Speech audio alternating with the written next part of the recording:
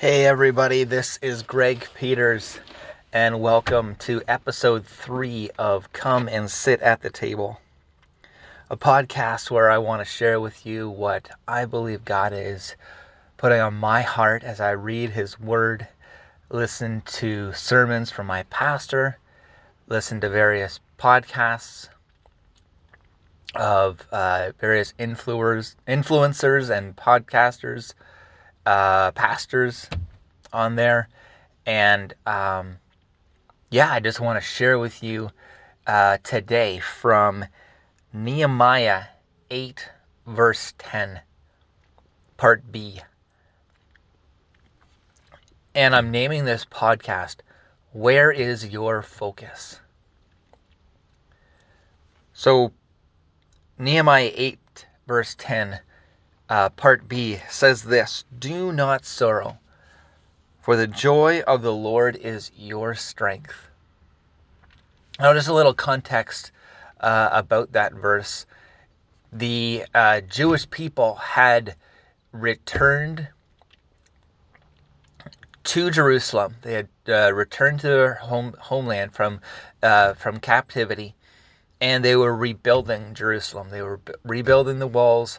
They were rebuilding the temple, and they needed to dedicate themselves. They realized that they had sinned, that they had broken God's laws, and part of that was they had intermarried with other nations, other peoples, and God didn't like that. God had told them not to. And so they were really sorrowful of heart. They had really knew that they had sinned, and they needed to repent and really get this right. But they didn't feel like they could. So they were crying. They were wailing as the scribe was reading the law to them. They were just so overwhelmed with sorrow and grief that they had sinned and fallen short of God's laws and His truth, and they didn't think that they could do it. So Nehemiah, he said, don't sorrow, guys, for the joy of the Lord is your strength. See, Nehemiah was looking in the right place. He was focusing on God, and he knew that God was his strength, and he wanted the people to realize that. So I question you today. I pose the question to you: where is your focus? Are you focusing on the problem that you're going through? The whole world is in turmoil right now with COVID-19, and there's numbers are spiking, and more lockdowns are happening. And we don't have to get into the conspiracy theories and all the rights and wrongs of that, because that's needless to say. But where is your focus? Are you focusing on the problem, or are you focusing on the solution? Now, as a believer, as a Christian, I believe that God is my source. God is the source of my joy, the source of my peace. I don't look at the world's problems. I don't deny that they're there.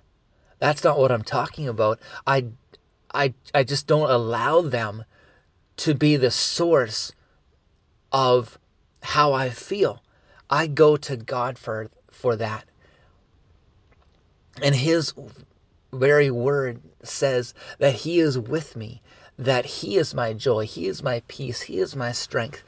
It says in Philippians, be anxious for nothing, but in everything by prayer and supplication with thanksgiving make your requests be made known unto God, and the peace of God which passes all understanding will guard your hearts and minds in Christ Jesus.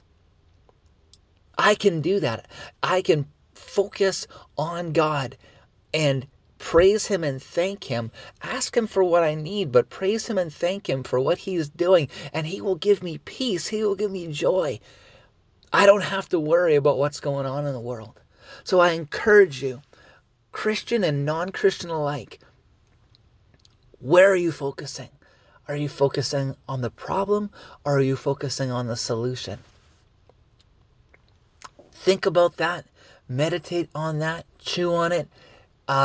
See if it makes sense to you.